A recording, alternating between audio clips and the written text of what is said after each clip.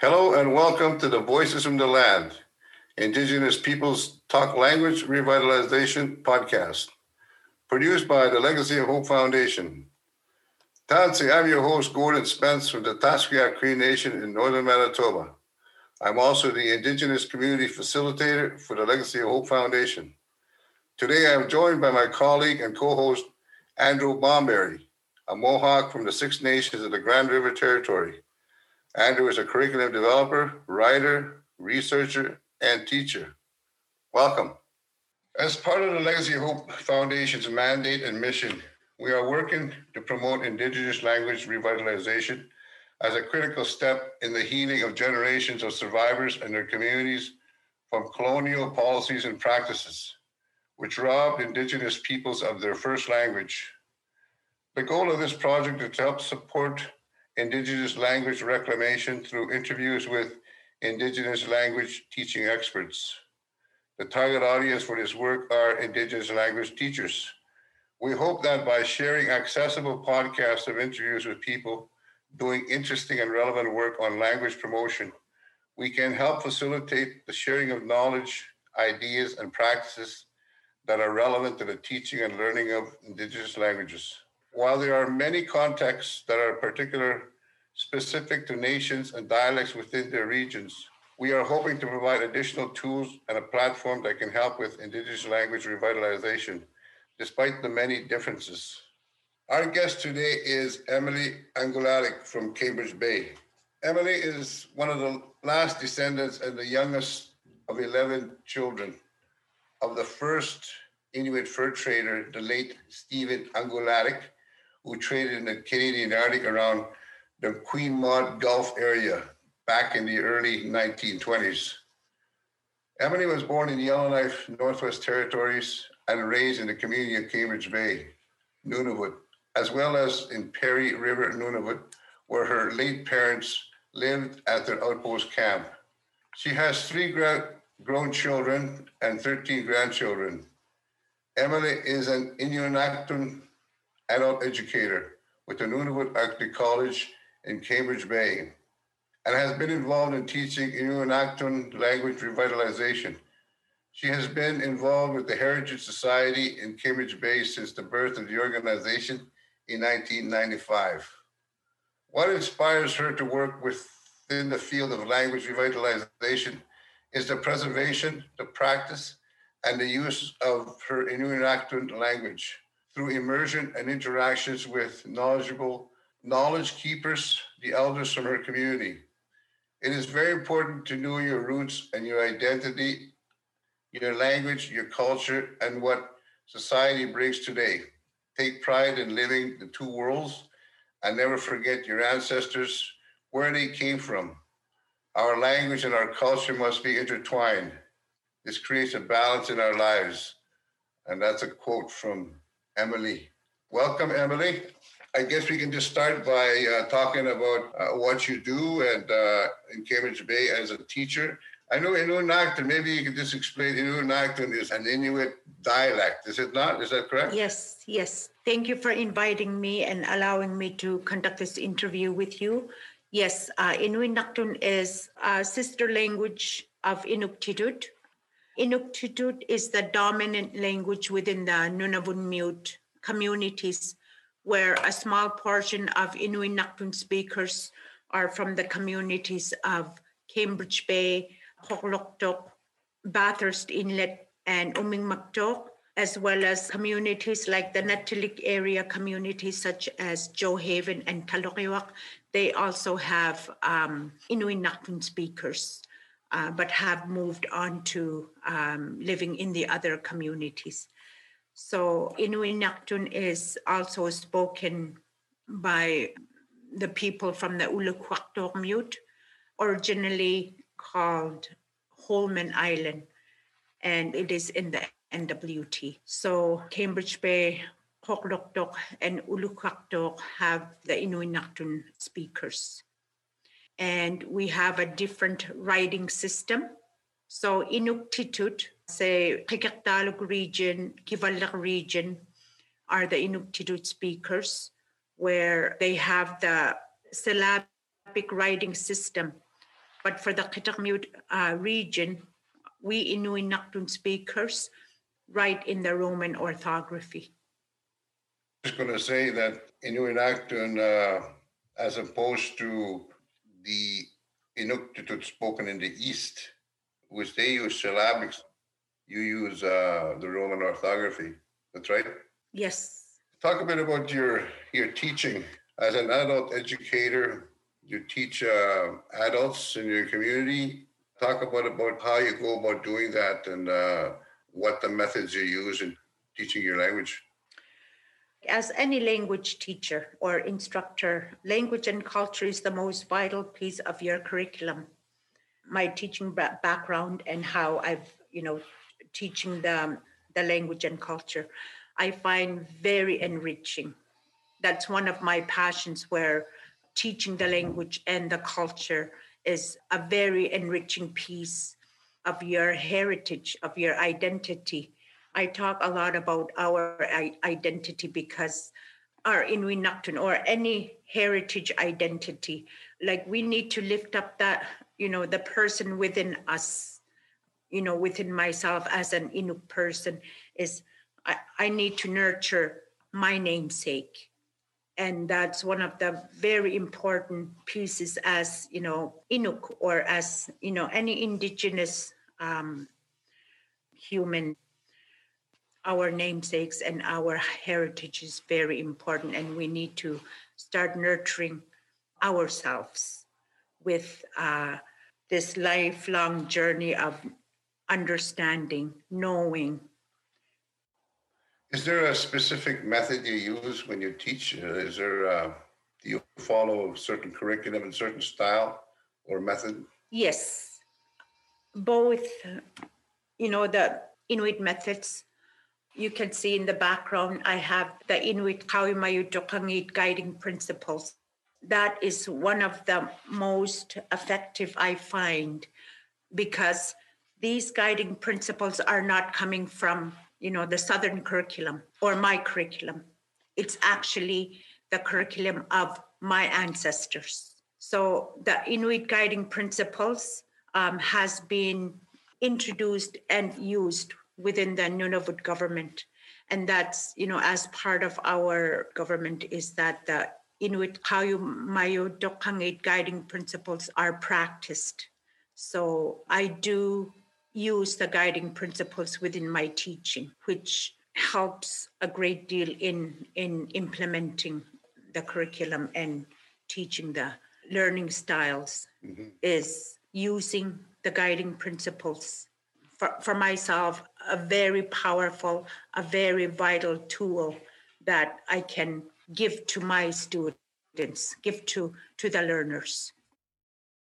Can you talk a bit about what those guiding principles are? There's many, like I call them the Maligite. Maligite means principles, rules, like Inuit Maligite.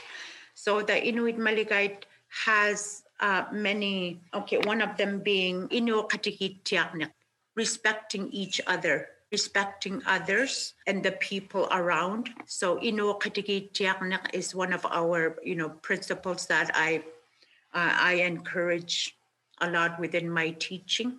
Gamat, so there's many guiding principles that I find very useful as I teach.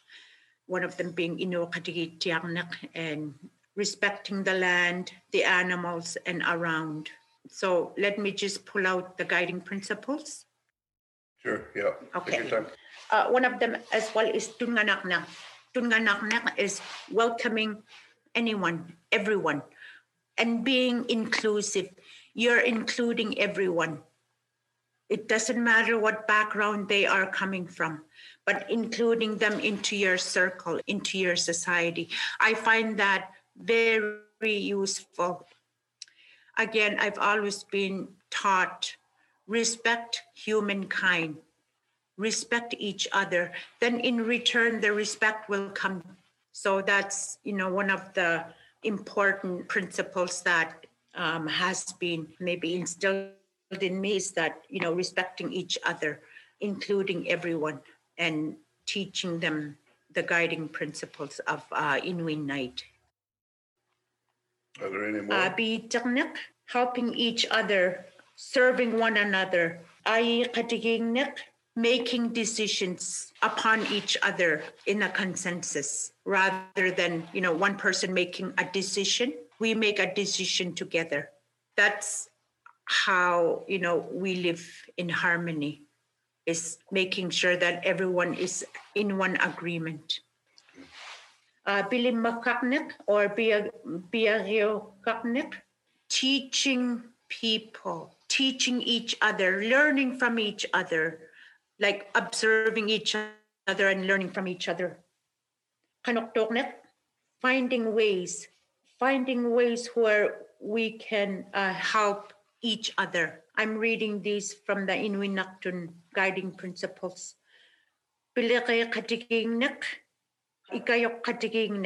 Again, it's always been like helping each other. Like in the old days, that's what they did, like before colonization.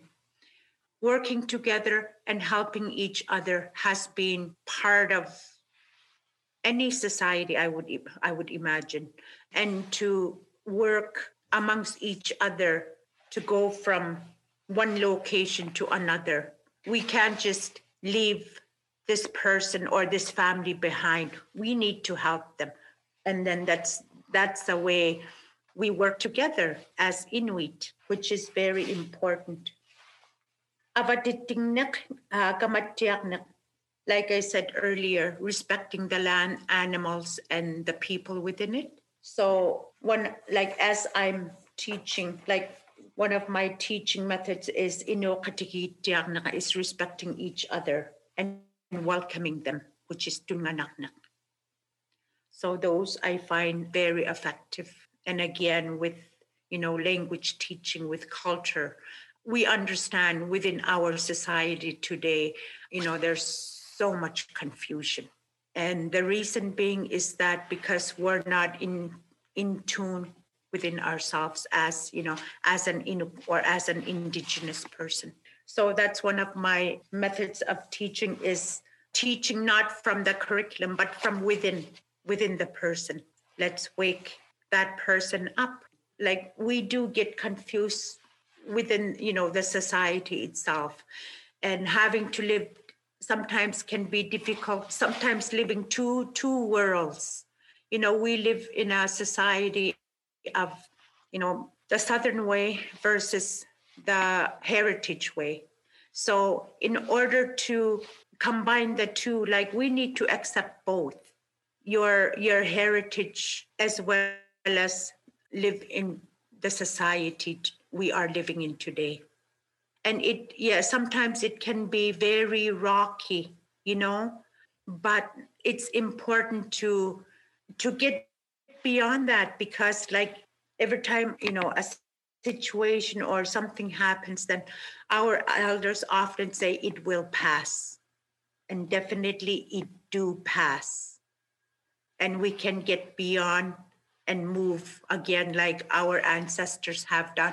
They were not idle. They continuously moved to go from one location to another just to survive. That's exactly what we can do as well in our lives. Like we may not live the way our ancestors have lived, but we can definitely use their tools of survival in our world today. Sounds like you can't just have the language. It also has to come through the culture, a lifestyle. Yes.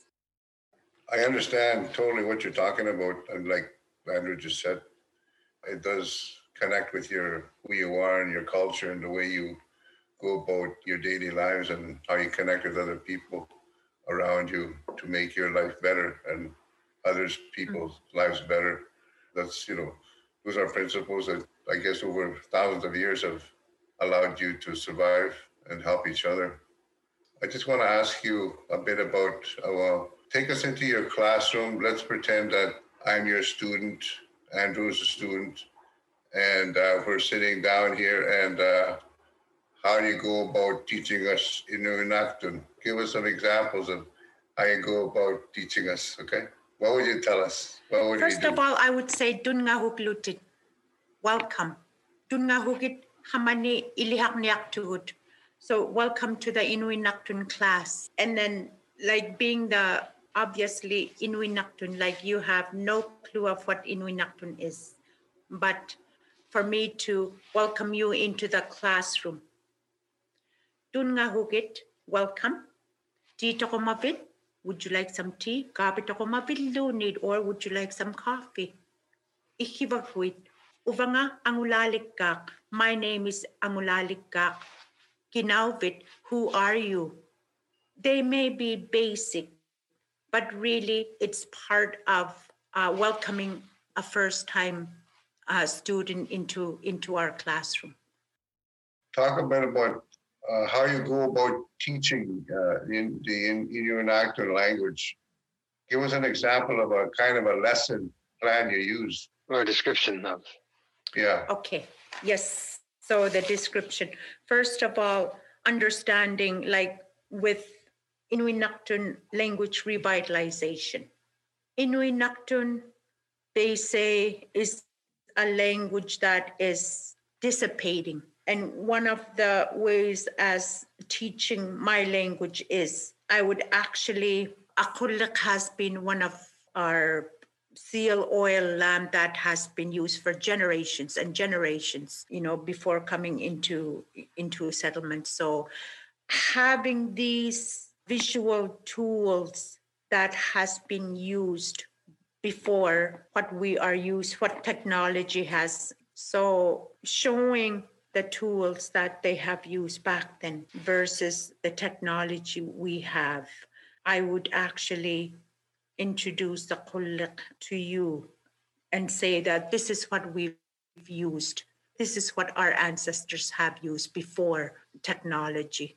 It gives a light of another world, like pretend we're way back then. Just imagine what it may have been like back then before technology.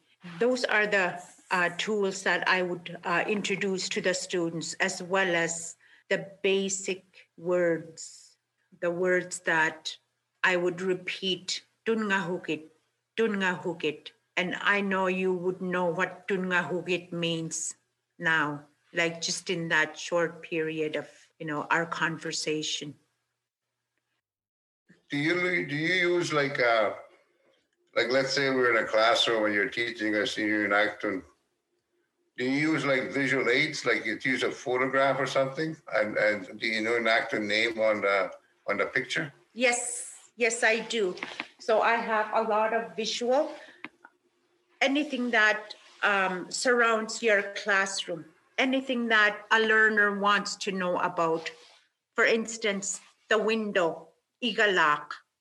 Igalak is a window.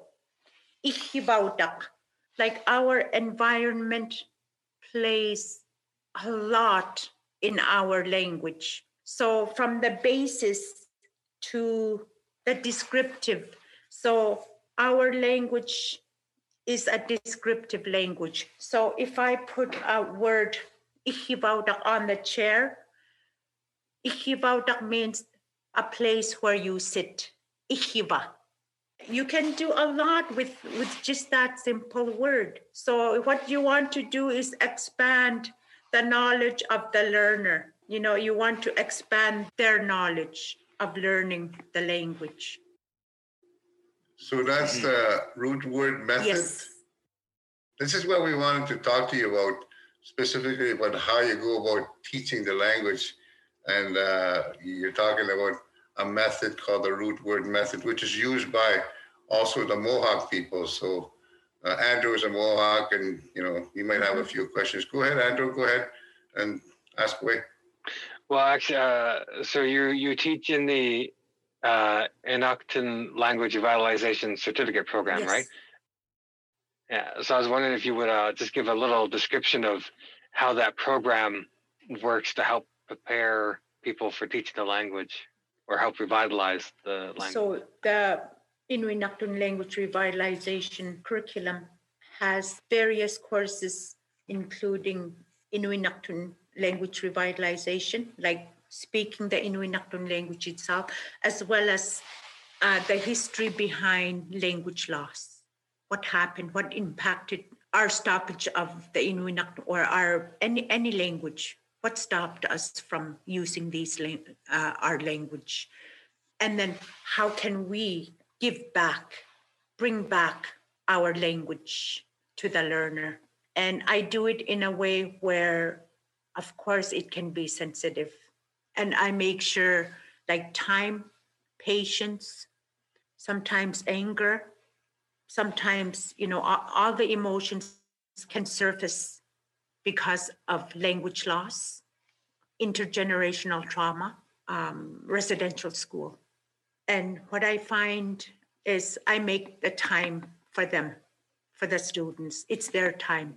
They need to take years of baggage that they've kept for a long time. And we do need to make the time for them to regain. That's the time when they begin. Yes, it's my healing. It's my journey now. It's my healing journey. So that's one of the most effective I find is having their time. This is their time to regain their, and it's their journey. Sounds like the program really aims at revitalizing culture. It sounds like it has a healing effect on the students who experience it. Could you maybe talk just a little bit more about the effects or the benefits to the students of having this cultural focus so integral to the language revitalization process? I find it's such a rewarding program. Like, it's so rewarding because you can see the outcome. And I'm so privileged to be able to be part of their learning. Would you mind just kind of giving a quick overview of what the program tries to unpack for the learners? If you have more questions in regards to the language revitalization, you can contact our University of Victoria. But some of the courses that I've been involved in teaching are learning language revitalization and social action, introducing linguistics for language revitalization. And one of the courses I find very effective is when the students are out, I should say learners, when they're out on the land, even just to be out by the ocean or, just to take a little walk.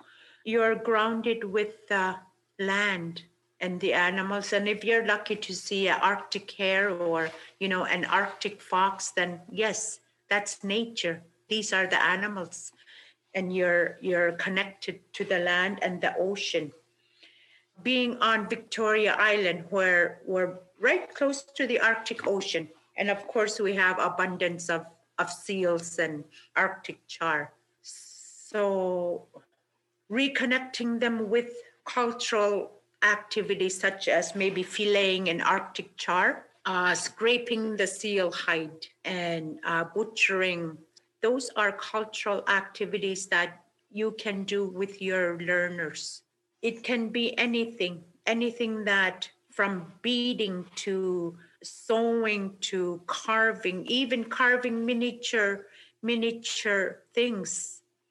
In your culture, maybe you do weave baskets. So things like that becomes a healing journey for the learner. Mm-hmm. Has there been an increase in the number of people speaking or learning to speak Inuit in Cambridge Bay and the surrounding region? Yes, there has. And for the past few years, I find that they are so encouraged to wanting to speak the language, to speak Inuit.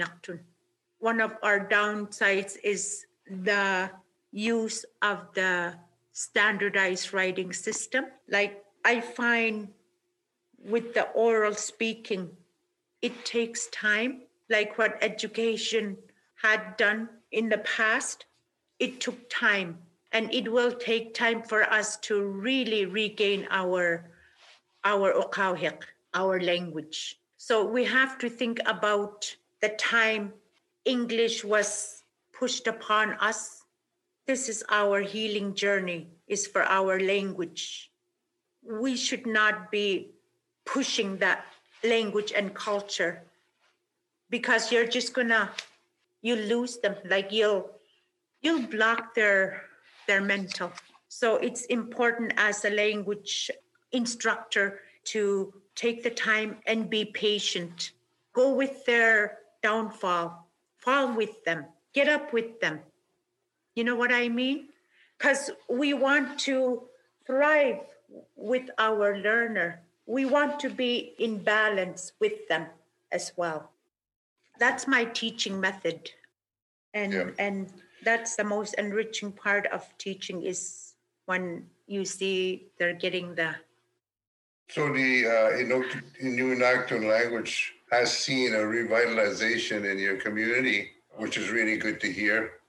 I have many friends who are Inuit. Many of them have gone to residential school from your region and other regions too. But I think it had a bigger impact in your region, from the Inuit in your region losing their languages as a result of residential schools. It's one of the regions that didn't really have, most of the language spoken was English in recent years. And it's really good to hear that you have this Inuit language revitalization happening, and that people are actually enjoying reviving their language, using traditional guiding principles. So, and it's good to see people like yourself helping revive the language in your area, in your culture. Andrew, do you have any more questions for Emily? So the organization that you're a part of, the Heritage Society. Yeah.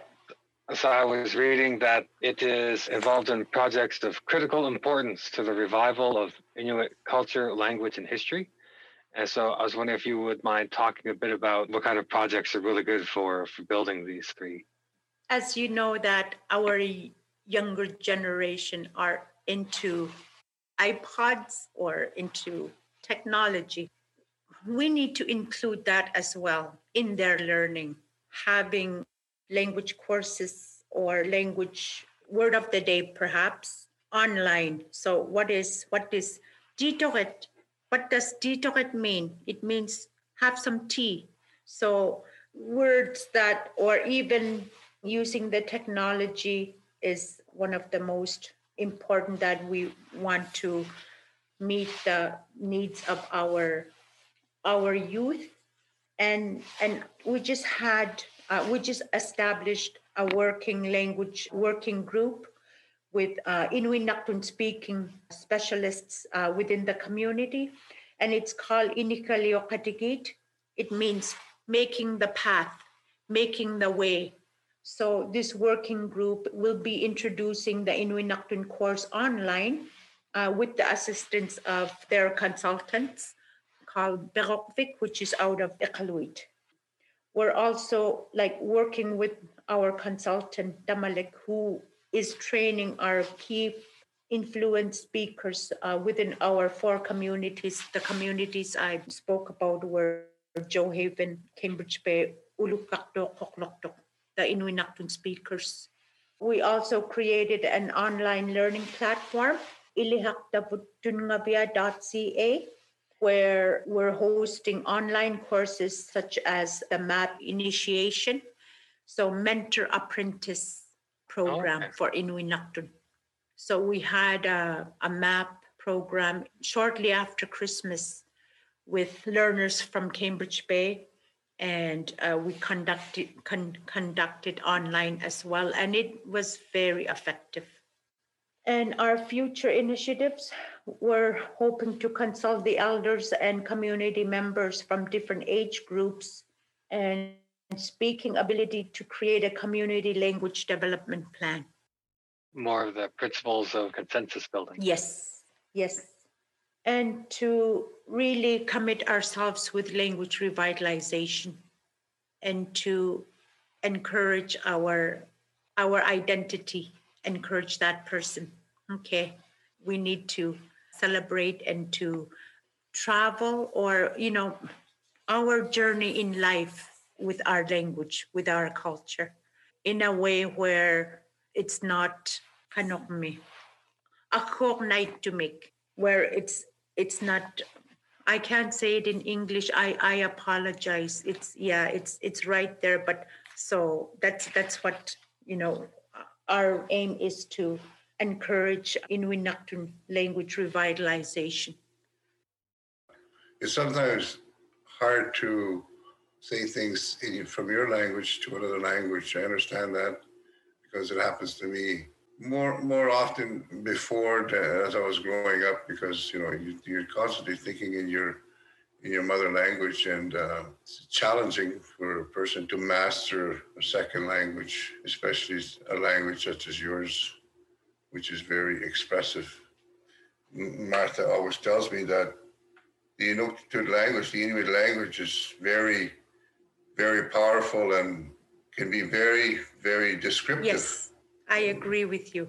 Yeah. I agree with her too. Yes. Yeah.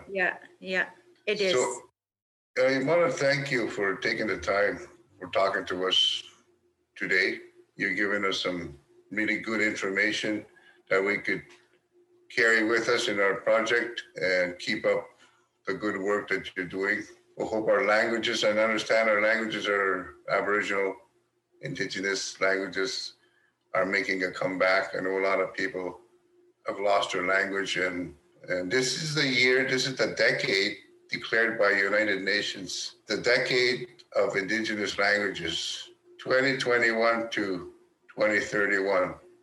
So within that 10-year period, there's going to be a lot of revitalization of our Indigenous languages in Canada anyway, I think, but I think this is something that's worldwide because it's declared by the United Nations. There's a lot of language revitalization happening in places like Australia, New Zealand, Hawaii. Thank you so much, Emily, for your time. Yes, thank you. Stay safe. Thank you. Kuanak ko din.